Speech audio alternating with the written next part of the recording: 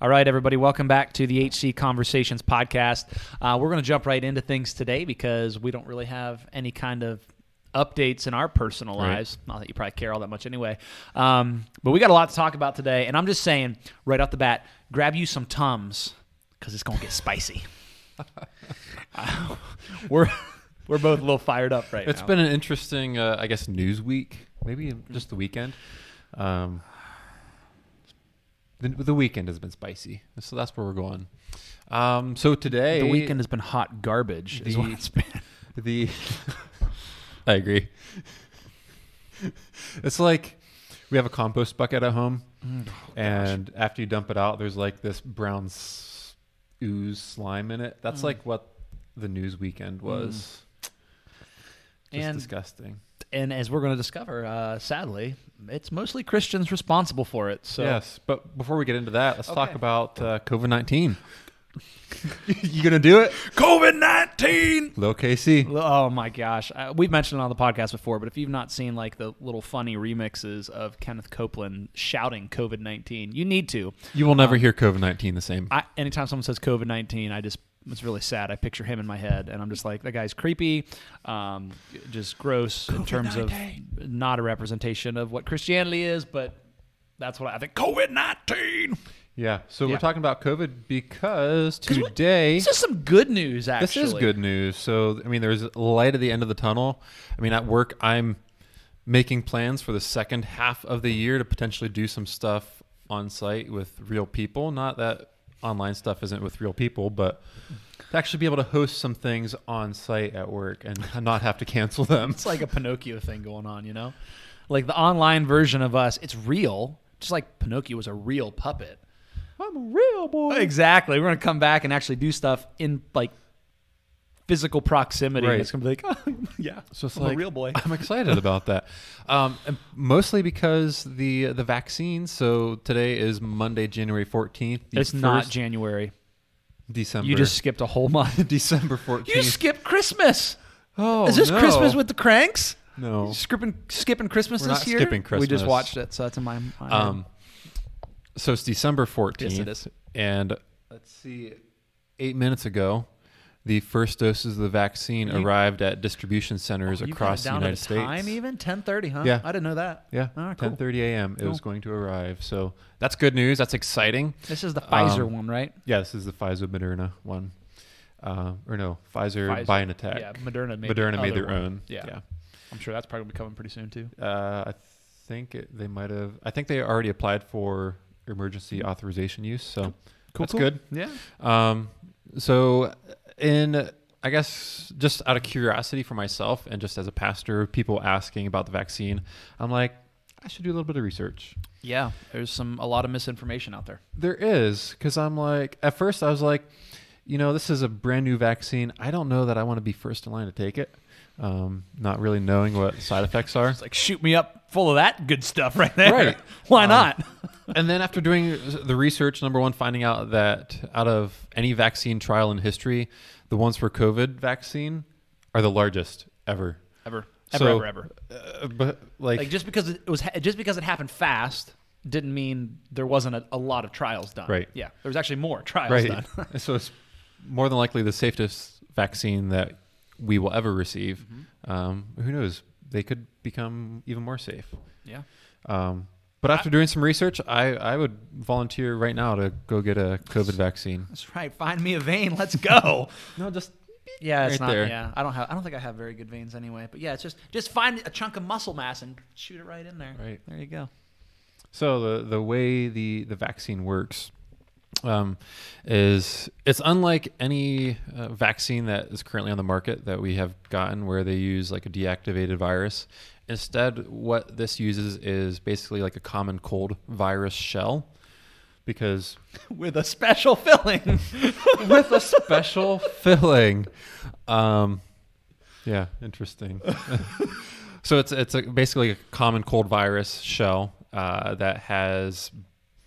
Basically, its contents have been removed so that virus particle cannot replicate. So once it's in your body, it can't make more of itself. Instead, what they've done is inserted the messenger RNA. So in our bodies, we have DNA and then RNA. RNA is used to make proteins.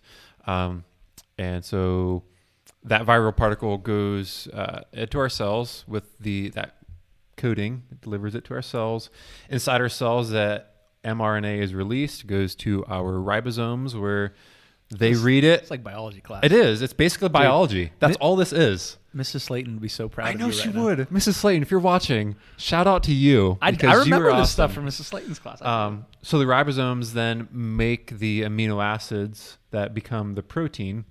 And so the mRNA encodes for the protein spike on the outside of the coronavirus or the SARS-CoV-2 virus. So once the protein, the amino acids have been made, it is assembled into the little spike, which is then carried outside of our cells, where it then attaches to our cells because that's just what that protein does. And then our body sees that protein spike shouldn't be there, and so then it sends... I'm going to get you. Right. It ramps up its defenses, basically. Our B and T cells then memorize that and say, okay, if I see that again, we've got these antibodies to... Yep. And so it works with our body's natural chemistry to... Tricks your body into thinking, hey, I got to make some... And so it's unlike an actual virus. So if you would actually get the SARS-CoV-2 virus, where that virus then infects your cells and tells your cells to make copies of itself, your body isn't making copies of a virus. Instead, it's making copies of a single protein. Once that mRNA is transcribed and begins to make the protein, it dissolves. Like your body naturally will break it down. So it does very much kind of trick your body's natural immune system response then. Right. Right. Because your immune system thinks there's a real virus there, but it's actually just something that's kind of mimicking that virus. It's just the spike protein. Yeah. That's it. So it's like, and that way it is, like you said, it's safer than a lot of vaccines Right, that we because your currently body- use. But Right. Your body doesn't have to make any copies of a true virus. right. Yeah. So that's all good news. And like I was reading a couple things too, and that whole idea of like the mRNA, like that's pretty new and that's very cutting edge, but they've been working on it for like 30 years. Right. It's just now, okay, here's like the specific, like this specific virus is kind of like what we're looking to treat with it. And so it's like the foundation for this vaccine has been around for the last several decades. And so it's not like this was something that they had to start building from the ground floor this year. It's been in use for several decades, especially when it comes to very specific types of cancers. They can use mRNA to target those cancer cells and destroy them, which is really pretty cool that they can do that.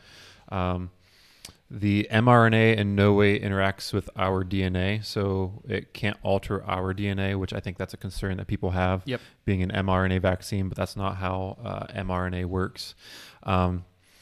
I think what else I was going to say. Oh, there was some concern that perhaps our bodies would become immune to the vaccine because it's using a viral shell to deliver the mRNA. But I think that would be, and by no means am I a biologist or an expert. Paul. I've got a bachelor's of horticulture, which is a science degree, and Yeah, close enough, right? and a master's of theology. So yeah. I'm just trying to unpack what I have learned. I'm not the expert. But hey, most people who like are arguing against it right now are like, well, I read something on the internet. So I saw a really funny meme the other day. A friend at work showed it to me, and it was comparing the vaccine research, so like a person in a lab doing research, and then the anti-vax research, and it was a picture of somebody sitting on their toilet with their phone. See, that's one thing that I always go to. We because of I think the internet and things. We are so, as a people, like just skeptical of anybody who's an expert. And it's like, no, experts are good. Like, Right. We need experts. If you spent, 4, 8, 12, 16, how many years like studying something, we should listen to you. Right. And like the overwhelming majority on a lot of the, well, not just the vaccine stuff, but like just the medical practices for keeping us safe right now. It's like the vast majority of the medical community says, yeah, we should do these things. It's like, okay, that's probably who I'm going to take my cues from. Right. So, yeah. So I guess getting back to where I was going before we got off track. Yeah, that happens a lot. As far as being able to establish resistance to this viral particle, I think that's unlikely just because our body isn't making isn't replicating that virus. So there's not a whole lot of it actually in our body. Instead, it's making that little protein, which is what we want resistance to. Yeah. So speaking of experts, I did some research because I know someone who's doing her postdoctoral research on COVID-19, and so she always has a lot of good information, dumbs it down for people that aren't PhDs. Yeah, who aren't doctors, So she actually did her PhD at Ohio State on the campus where I'm located, under Dr. Safe, who is a internationally recognized coronavirus expert, and really knows her stuff. So Dr. Langle did her research under her, and now she's at the Duke University Institute for Vaccine Technology. I think that's the correct title of that. Big title. So she knows her stuff. I trust her because I know her. Yeah. She was fair queen when I was fair king. Whoa. Get the fair, way back in the 4-H days. Fair connection. So that's pretty cool too, because I feel like that would throw a bunch of people's stereotypes just under the bus of like, someone who is involved in 4-H and fair and stuff is now like a big time doctor studying things, working for Duke University, and it's probably not the picture you would have. It's like, you know what? Probably not. Yeah, so it's like you can take your stereotypes and shove them.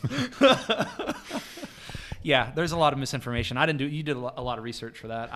My research was basically whatever I scrolled through social media and saw the ridiculous things that were being posted, and I wanted to reach through the screen and punch people. I actually read part of the FDA study. Yeah. I didn't read all of it because like the methods part, like that doesn't mean a whole lot to me, but like the intro, some good bedtime reading. Yeah, and like the conclusion, some of the other things I read through.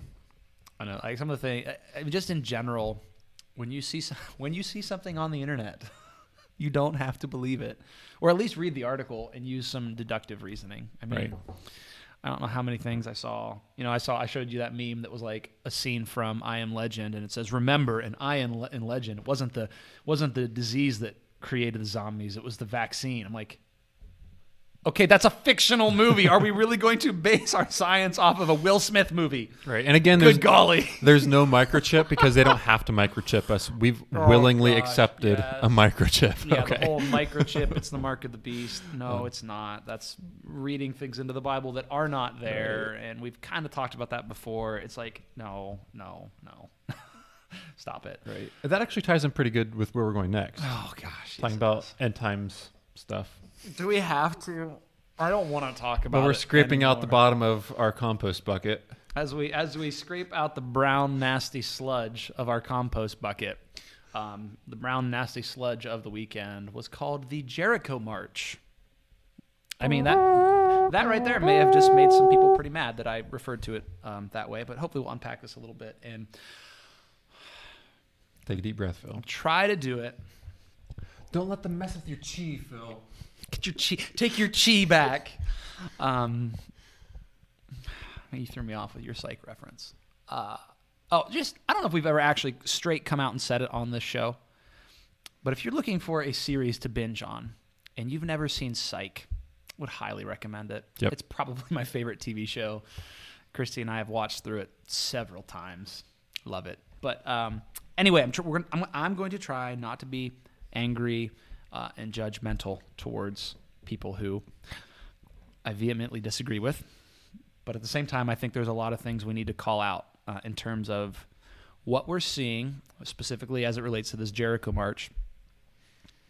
It is not Christianity, and No. It looks nothing like Jesus. And we could spend probably hours really nuancing it and talking about all of it. But I think we just want to hit some of the, I don't want to call them high points. They're not high because they were low points. Some of the extremely low points some from of this. the major themes, and I don't know, just to paint a better picture of, okay, what does following Christ look like, specifically in our public engagement, because it's not what we're seeing. So if you're unfamiliar with what happened I hope you are unfamiliar with what happened over the weekend. In fact, I'm sorry if this is your first time hearing about it, and so you're going to go look it up. But there was, hey, I feel like, we're trying to bring things to light and try to talk about it from a Christian perspective. So here we go. There was this thing called the Jericho March. It was in Washington. It was on like the National Mall. And it was a bunch of, it was supposed to be like a Christian organized thing. A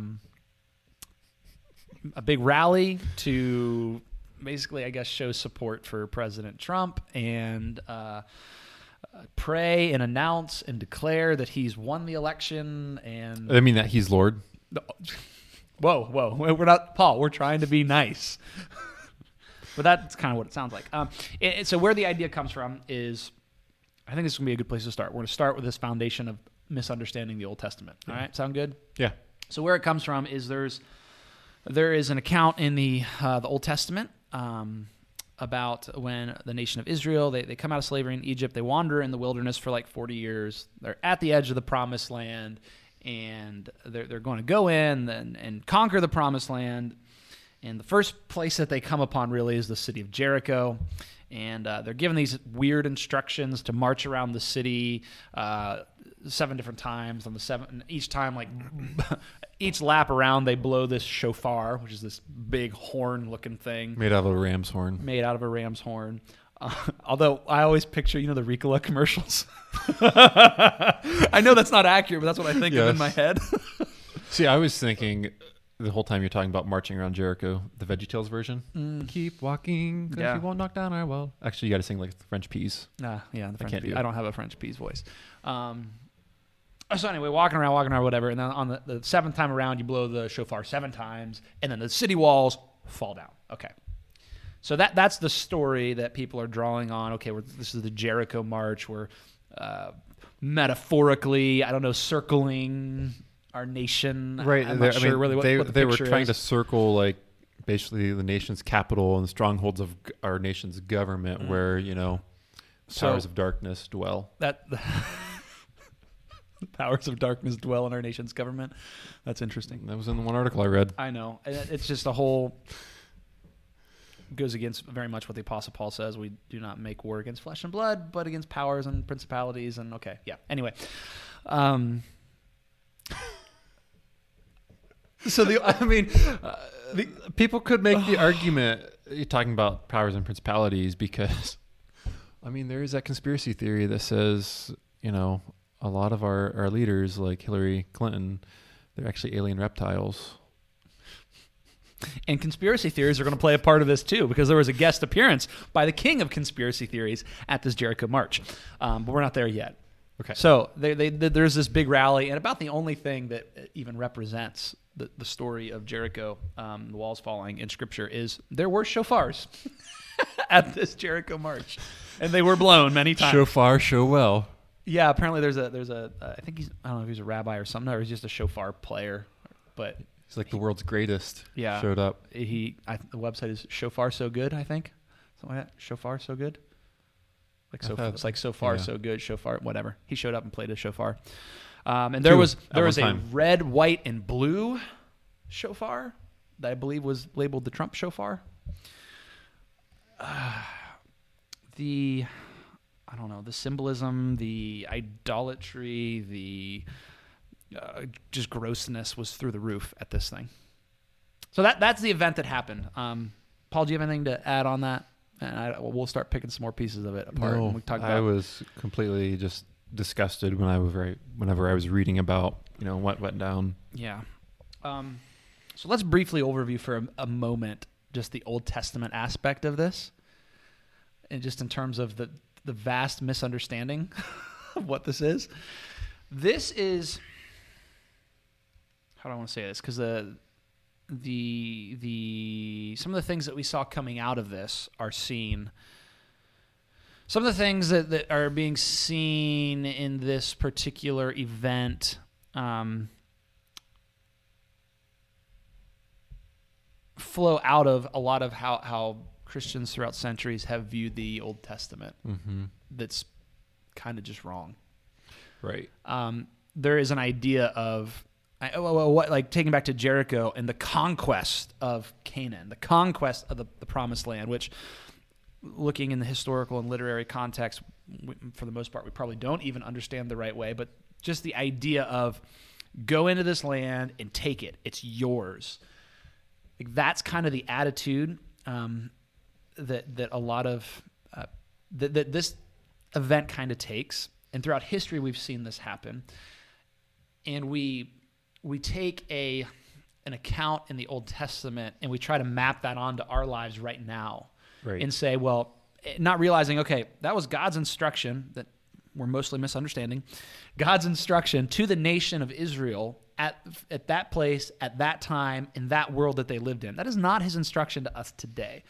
But Right. this idea of go in and conquer the promised land because you're God's people is what has led to things like the Crusades. It's what's led to things like the Spanish Inquisition. It's what led to Manifest Destiny in the United States, because this is God's land. We're the new Israel, and that's just bad theology. And so we can just wipe it out. We can exterminate native peoples. We can take whatever we want because this is our promised land. Tell that to 631 million Christians living in Africa. So there's like 300 million people in the United States. Yes. That's a And lot of people. 631 million Christians in Africa. Yeah. So Tell them that America is their promised land. So like the basis is kind of rooted in that idea that, okay, we want to conquer, like in this kind of this show of might and power and strength and violence, which we're going to talk about. Yeah. Yeah, this is where It's a blending of, I like, Andy Stanley will talk about this, like blending the covenants. You have the old covenant that was with the nation of Israel, not with us, with the nation of Israel. Then you have the new covenant under Jesus, which is for all people at all times, everywhere. Right. It's defined by the cross. But we like to mix and match and say, oh, we like the new covenant of Jesus dying for my personal sins, but I want the old covenant of God, get them, kill my enemies. And I mean, this has roots back all the way back in the Protestant Reformation, because, great, everybody should be able to have access to the scriptures and be able to read the scriptures for themselves. That was a great thing, to be able to not have the church tell you what scripture is saying. But at the same time, it was also very bad, because then you could interpret scripture for yourself and outside of a faith community. Also, part of that, you have this desire to scrub the Bible of anything Jewish, because the anti-Semitism at that time was very high during the Reformation, because it was seen that the Jews killed Jesus, and so therefore we need to reject the Jews. The Jews are bad, and in doing so, we've forgotten a lot of the Jewish heritage of the nature. We've forgotten the fact that Jesus was Jewish, that the entire Old Testament was written to the Jewish people at a certain time, in a certain place, in a particular cultural context. And not only that, then also then the new covenant, the New Testament, it is the fulfillment and completion of that Jewish story. Right. Like, you can't separate the two of them. But that also doesn't mean that you blend the two of them together. They're distinct, but the new is very much dependent upon the old. Right. Yeah. So you have an event that is rooted in an understanding of the Old Testament that is just wrong. And then you have the specifics and the details of said event and just kind of the mentality behind it. So the mentality behind this is, or not the mentality, the thing that's driving it, I guess, is what I'm trying to say, is we had an election. President Trump lost the election. There's a portion of the population, specifically there's a portion of conservative Christians who are not willing to accept that reality and think that it has all been stolen. Right. In spite of the fact that there is zero evidence. All the state Supreme Courts have basically looked at their evidence, which was not there, and rejected their claims. This U.S. Supreme Court on Friday rejected some of their pleas. Yes. Because there is zero evidence that there was widespread voter fraud, but yet you have this narrative saying that well, the fact that we can't, find the evidence just gives more credence to the fact that there actually was widespread voter fraud, that the election was stolen from President Trump. Yeah, and here this isn't just with this issue. This is on a lot of things on both sides, that whenever, I guess this is very much conspiracy theory-ish, but whenever the evidence doesn't match up with what I'm saying reality is, well, then that's just because they're in on it. Right. That's what we're seeing. I just moved the goalpost. Yeah, I mean, so there has not been a win in any of these court cases in terms of. I think there was one. There's one? Okay, sorry. I missed that one one out of 50 some. Yeah. And there has been no kind of win that's been enough to move an election. Right. We've seen hundreds of thousands of votes, you know what I mean, that have been. But so then the rebuttal just becomes, well, they're in on it. The courts are in on it.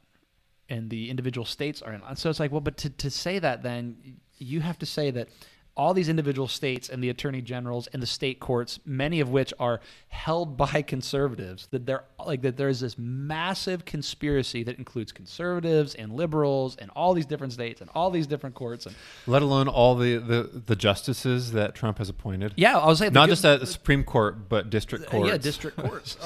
That all of them are in on this.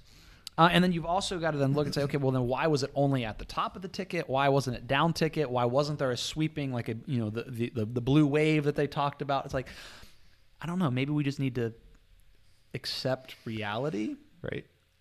And this is then where we get into we live in a world now where reality is whatever the heck you want it to be. Right. Where there doesn't have to be any logic, because if you want to say that the election was stolen, that all these courts are in on it, then you'd have to conclude that also Donald Trump is in on this as well, because he appointed all these justices that are supposedly in on it.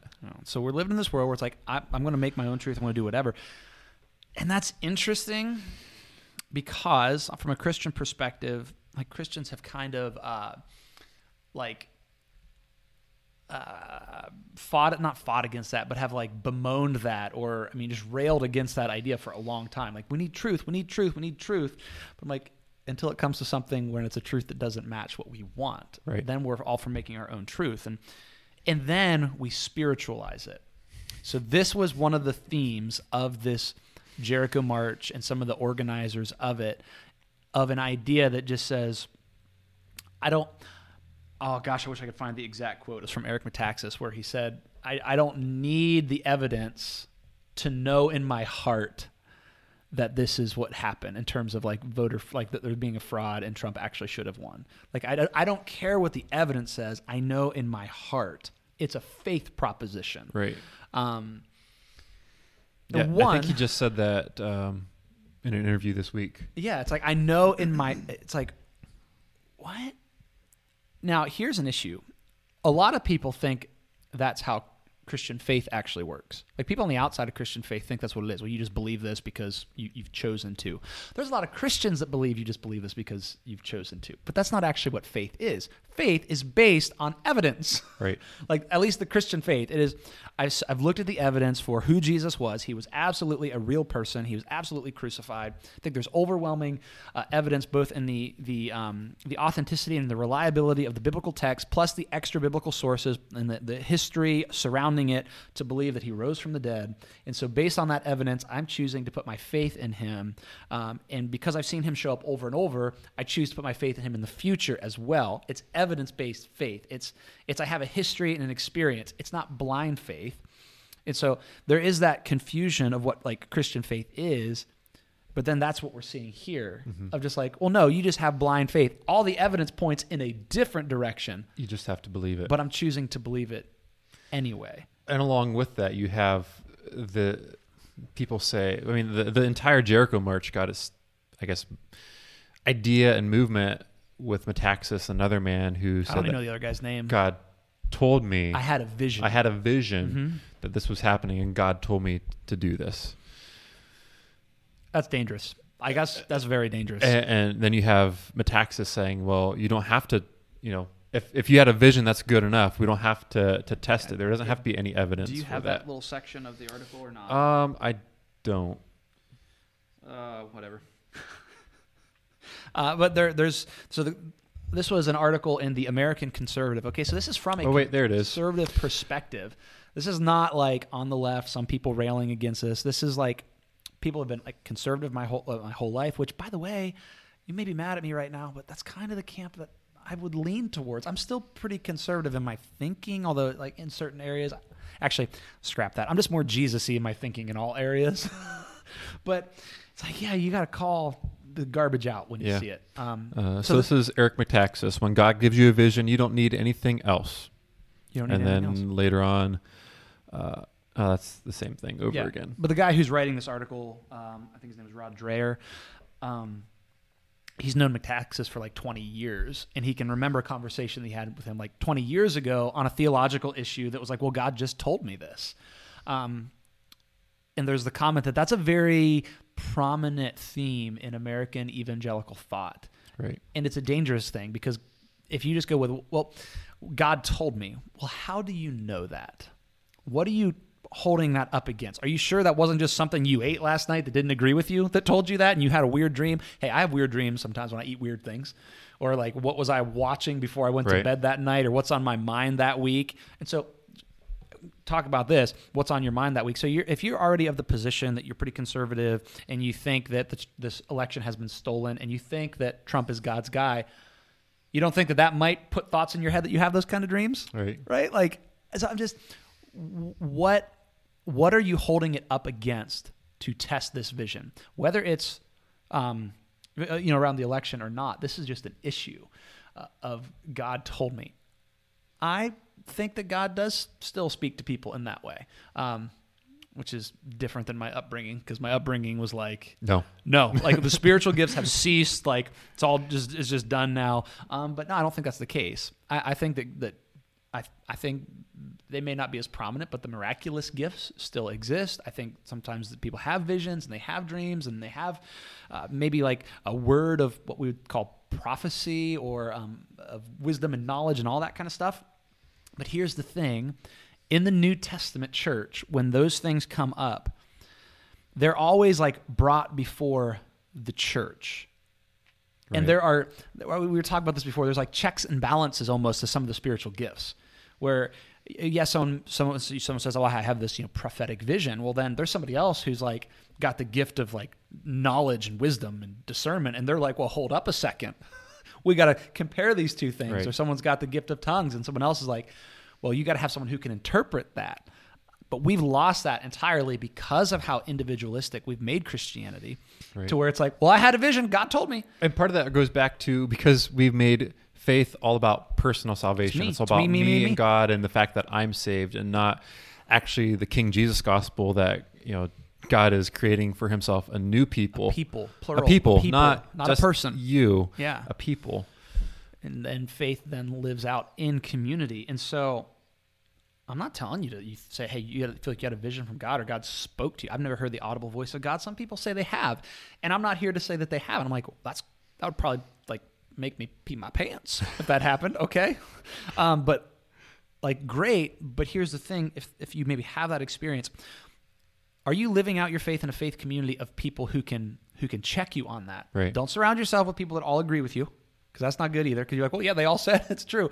But are you surrounding yourself with people who are following Jesus that you can bring that to, and they can speak wisdom into your life? And then are you checking it against Scripture? Right. Like, because we do see that's where I guess my more conservative upbringing theologically would be like, we don't need any of the miraculous gifts anymore because we have Scripture. That's all we need. Mm-hmm. And then people on the other side say, well, we've got visions and stuff from God, and that's all we need. It's like, no.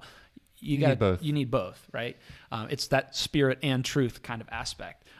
So yeah, this Jericho movement or march or whatever was born out of someone said, I had a vision of this big march on Washington, so it must be from God. Isn't God incredible? That was a theme that kept coming up too. And because it's of the evangelical camp, there's no church hierarchy, there's no church structure, there's no history to give this any grounding. And so we can say, well, that's good enough. You had a vision. We don't have to check it against Scripture or church history or anything. Yeah. There's been none of that. American evangelicals, Protestants, are very like deathly allergic to church structure. Which is funny for us to say because we're non-denominational. Right. Well, there's something to be learned here because, like, growing up again, kind of in the American church culture, and it was a non-denominational denomination, like we like to refer to it. It was a non-denominational church, but there's this idea of like, ooh, structure is bad.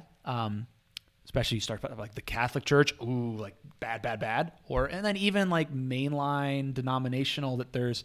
Hey, you know what? We have, I don't know what they're called, where you've got like someone like a bishop over a region, over several churches, like that kind of thing. But there's a history there to lean on to say, okay, we've been here before. What did those who went before us, like what did they think? What did they decide? What can we learn from them? Now I understand the apprehension about that though, because then it can. And this was really what the Protestant Reformation was born out of. When it becomes all about tradition and all about that structure and where the past has been and what the church says, well, that's a problem too. But again, we got to have this balance. Like you and I, over the past couple of years, really have, I think, gained much more appreciation for.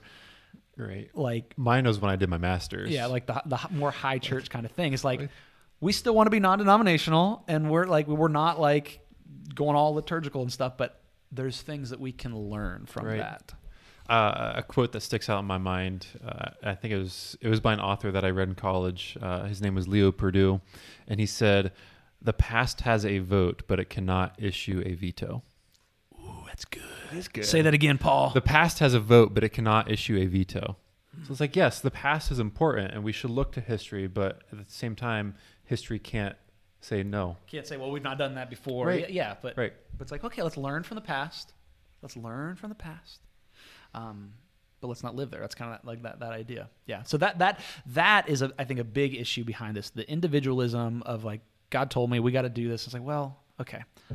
So moving on, right? That's where this thing is kind of rooted. So I just want to. So there's a couple Catholic bishops that are named in this article that were part of the Jericho March. And they're supposedly conservative Catholic bishops, but yet they have cast off the church history and structure of the Catholic Church, which is a beautiful thing and a necessary thing. Well, in favor of American politics. That's the issue, and that is true liberalism. We've conflated the terms conservative and liberal in terms of politically versus theologically. Right. I don't. And I know you don't either. Like I would, if somebody asked me like where I'm at theologically, I won't use the terms conservative or liberal anymore. I say orthodox, right? Because it's like no, there's too much baggage, and so these supposed conservative Catholic priests that were there, I'm like, yeah, you're probably politically conservative, but in terms of like the Catholic Church and theology, Right. All right. So continue on. Okay. So it's this march, right? It's a misunderstanding of go and conquer and do all this. And then there's the whole idea of God gave me this vision. Then let's just get to the rhetoric that was used. Because I think this is the most disturbing part. Yeah. The rhetoric that's used, the position that's taken is not the way of the cross. It is not the way of Jesus. And it kind of goes back to that idea of conquer, conquest. And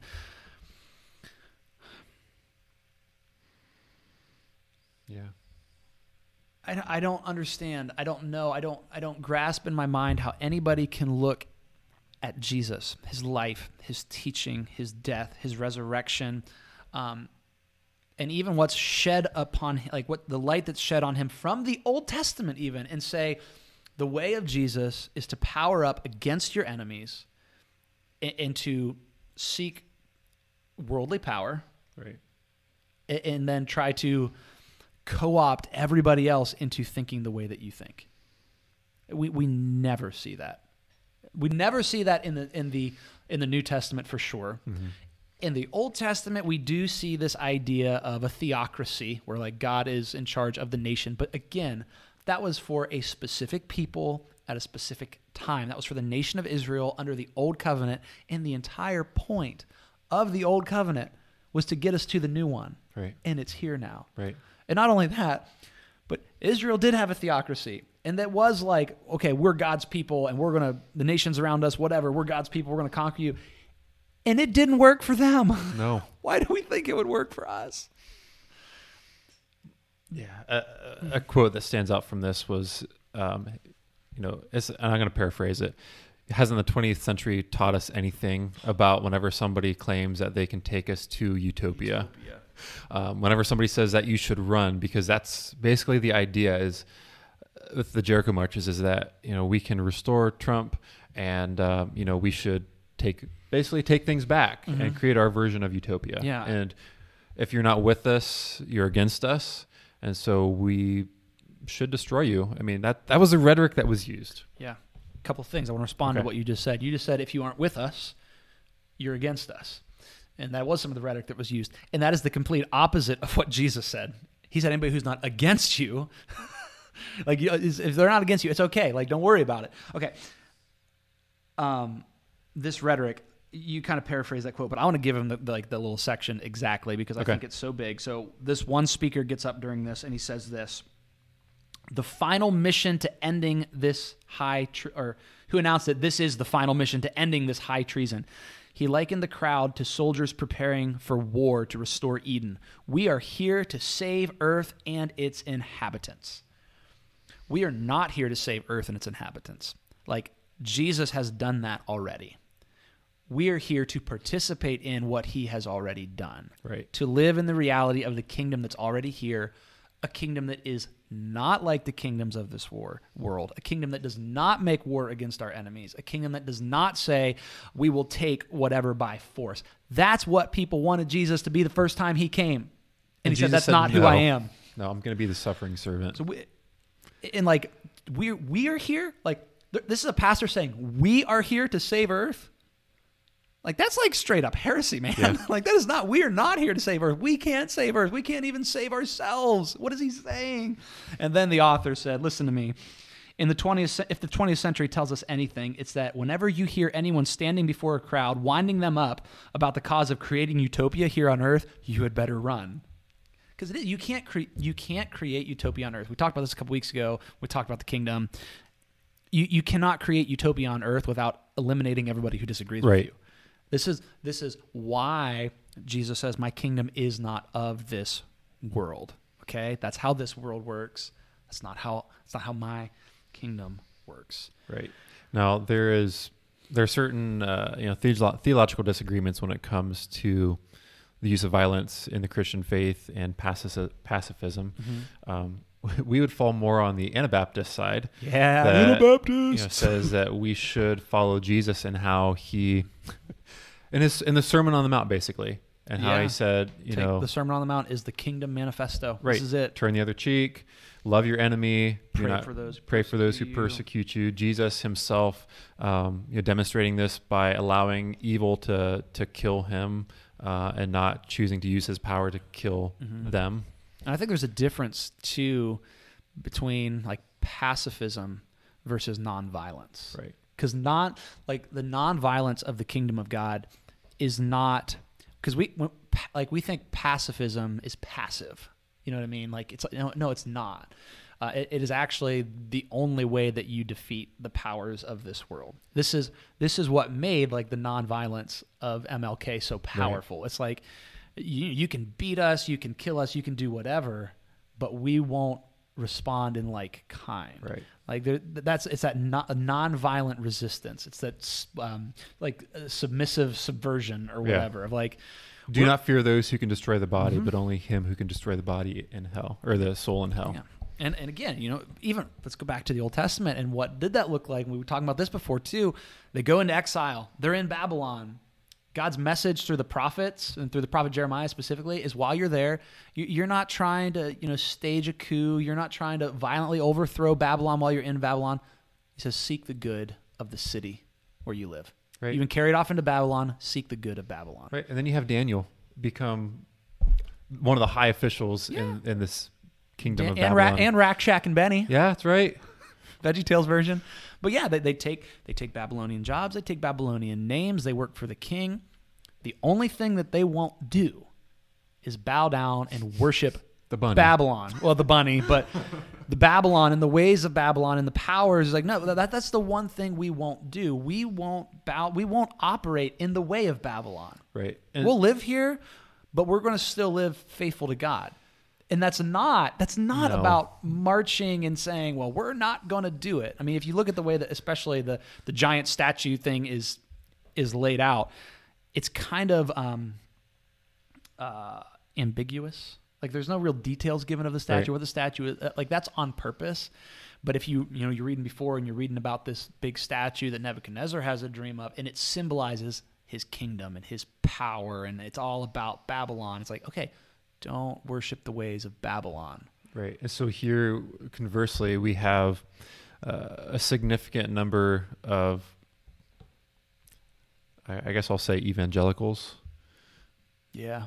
because that's the political term that's being used. Yeah. There's a study that just came out that shows that evangelical doesn't mean religious anymore. It now means just politically conservative. Yeah, there's no difference between someone who considers himself an evangelical and someone who considers themselves a political conservative. Right. So you have difference. this group of people rejecting the words of Jesus and instead choosing to take a kingdom by force, which is what Jesus said do not do. It's what the entire biblical narrative The whole story says, is literally about this. do not do. Resist that temptation, because that's what we naturally want to The do. whole story. People are created to be co-rulers with God. That's what happens in the garden. God says, hey, I've made this, but I want you to rule on my behalf. Two options: rule like I would, or rule the way that you think is best. And the rest of the story is that. And that sets up the story of the kingdom of God versus Babylon. And Babylon becomes a picture for every worldly power empire throughout history. Babylon is Babylon, it's Syria, it's Egypt, it's Rome. It's us. It's us. And like this, we have the choice of, okay, do we rule in the ways of Babylon, which is worldly power, violence, force, get people to...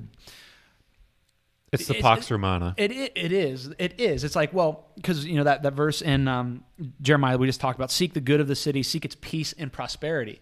And people who are maybe on board with stuff like the Jericho March, that's exactly what we're doing. We're seeking the peace and prosperity. But it's peace and prosperity that only comes through forcing the way of God onto people, which is not the way of God. Right. Which is what the Pax Romana, the peace of Rome, was. Yeah, there was peace in Rome. You know why? Because Rome would kill you if there wasn't peace. Because that's why Rome did mass crucifixions to terrify everybody into there being peace. That's not true peace. That's the difference between the kingdom of God and Babylon, and that's what we're seeing. And for some reason, it's like certain Christians think we're exempt from being a part of that. It's like I think we're more tempted to be a part of that because we convince ourselves into thinking, no, we're God's people, we're on God's side. So it's like no matter what, the ends always justify the means. Mm-hmm. We think if we can because God told me. Yeah, because God told me if we can forcefully take a nation back, if we can make people bow to Jesus, well, then the ends justify the means. It's like, no, the ends never justify the means, like ever. Right. I was trying to find the quote, and I couldn't find it here. I think it was... I'm not even going to say who I thought it was because I'm probably wrong. But basically, this person said that while Trump is still president and still has unprecedented power, that he should... Okay. Well, there's a section right before where there's a pastor speaking, and he said, and this speaks directly to us, and we're trying to pastor, in sometimes a difficult situation because of what so many have been brought up thinking Christianity is. But he said, real pastors lead their flock into battle. And he wasn't speaking metaphorically. This pastor denounced the separation of church and state, saying, what is the separation of church and state? He sneered. This was truly extraordinary. The conflation of shedding of blood, seizing the government, and serving God. And then he goes on to say, another speaker got up and called for Trump to invoke the Insurrection Act to drop the hammer on traitors. He said that Trump should know that the militia is with him. And he said, let's get on it now while Trump is still the commander-in-chief. The man demanded that the U.S. president invoke extraordinary powers to punish his political enemies and that Christians form militias to support him. That's not the way of Jesus. I mean, if you haven't gotten that yet, I don't know, because this looks nothing like Jesus. And so if this is what you think Christians are, this is anything but Christianity. That's my biggest concern in this whole thing. Is the view and the version of Jesus that those who aren't Christians are getting because of this. Right. Like that's I'm just like, And Christians who have so much hope in this stuff. Like, the reason that we're fighting so hard for this is because there's a deep-seated fear that if we don't win, what will happen? And it's like, okay, so who do you really trust? Right. Like, who do you really trust? Because what has history taught us? Nations rise and nations fall. But the word of the Lord stands forever. Yeah. I was going to say something. I don't remember what it was. Oh, I mean, it's interesting. And again, so much of it comes from your perspective. And I told you this before we started recording. I was like, I wish every American Christian could spend a year getting all of their whatever, like their Christian input. So sermons and books and readings and everything for a whole year from someone that was not an American. Like read Christian authors and theologians and pastors that are from other countries, because it's so hard to see this when we've been so baked into this idea, basically that America is God's special land, and we own the corner on theology and the right way to view God and everything. It's so hard to see out of this, because it's not the way of Jesus, but I truly can understand how people think that it would be. Yeah. Because there was probably a long time in my life where I thought it would have been. What's interesting is kind of my church growing up experience very much combined, America, Christian, Jesus, like all that together, conservatism, all that together. And what mostly broke me of that was going to college and not be like, see, it's them colleges, they corrupt your mind. I went to a conservative Christian college and got my degree in Christian ministry. It's when I actually really started studying the Bible that you begin to realize, wait, this isn't what we've been taught. Right. And there's another issue. I think there's a lot of American Christians that don't really know their Bibles that well, outside of like devotional snippets that I filter through my American-centric context and my politics. Well, I feel like we need to wrap it up, Phil. I'm not ready to wrap it up yet. You're not? Okay. I'm so angry. Actually, I know you are. I'm mad, but I'm more, I don't know, heartbroken. I thought there was one more thing I wanted to say, and we kind of got off on a tangent, and I don't remember what it was, but just this kind of thinking. And listen, this is not new to us. This has been the pull of God's people throughout history. This has been the pull of this. It was the pull of the nation of Israel was to do. This is why. Well, we want a king, like all the other nations have a king. Like, no, God is your king. No, like, well, whenever we have like with trouble, what are we going to do? Oh, we're going to run and make an alliance with Egypt or whatever. It's like, no. Like this is the pull. This was the pull in the early church for a couple, like for first 300 years. It was good, and it was no king but Jesus, like that. The statement that Jesus is Lord, to say that in the first century was simultaneously saying that Caesar is not. Right. And that kind of all began to shift and change with Constantine. Constantine had a vision. Did anybody check Constantine's vision? Probably not, because he was, the emperor. You don't check what the emperor says. He has a vision, he has a dream, and in this dream, supposedly, he saw a cross and heard this message. In this symbol or in this name, you conquer. And so supposedly that was why Constantine became a Christian. And then all that happened from there on out was the Roman Empire didn't become Christian. Right. The Roman Empire continued to do what the Roman Empire did. They just slapped the name Jesus on it. Right. And that's what we've continued to do throughout centuries. Mm-hmm. And that's what we're doing right now. We're wanting to fight in the ways, again, of Babylon, of worldly power, and we want to slap the name Jesus on it. And Jesus' invitation is, No, come and die. Come die to yourself. Die to what you want. Die to this pursuit of power. Give up everything, follow me, and embrace the ways of my kingdom because it's better than anything that this world could offer. Yeah. And that's our message to you today, is to come follow Jesus, and in doing so declare that he is Lord, not the Jericho March, not Trump, and not Biden. Yeah, I would say not Jesus. It's not the political left either, because a lot of people are going to hear that. They're going to hear us railing against, something like the Jericho March and say, well, what, you're just woke, you woke pastors, you crazy left woke pastors. It's like, well, no. That's because that's going too far the other way. I love what, if you want to talk about political engagement from a Christian perspective, you should be listening to stuff from the AND campaign. It's so good.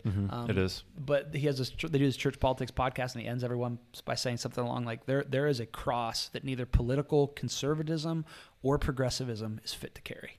And that's where we're at. And so this isn't about one side or another. It's the minute that you choose one side or another, you've already failed. Yeah. That's the problem. So follow Jesus, man. Yep. Follow Jesus. Follow Jesus. Thanks for bearing with us today. If you have any comments or questions about this, keep them to yourself. No, I'm just kidding. You can send us an email at info@hopecommunityonline.org, or if you're watching on YouTube, go ahead and comment below. And we'll see you back here next week. Have a great week.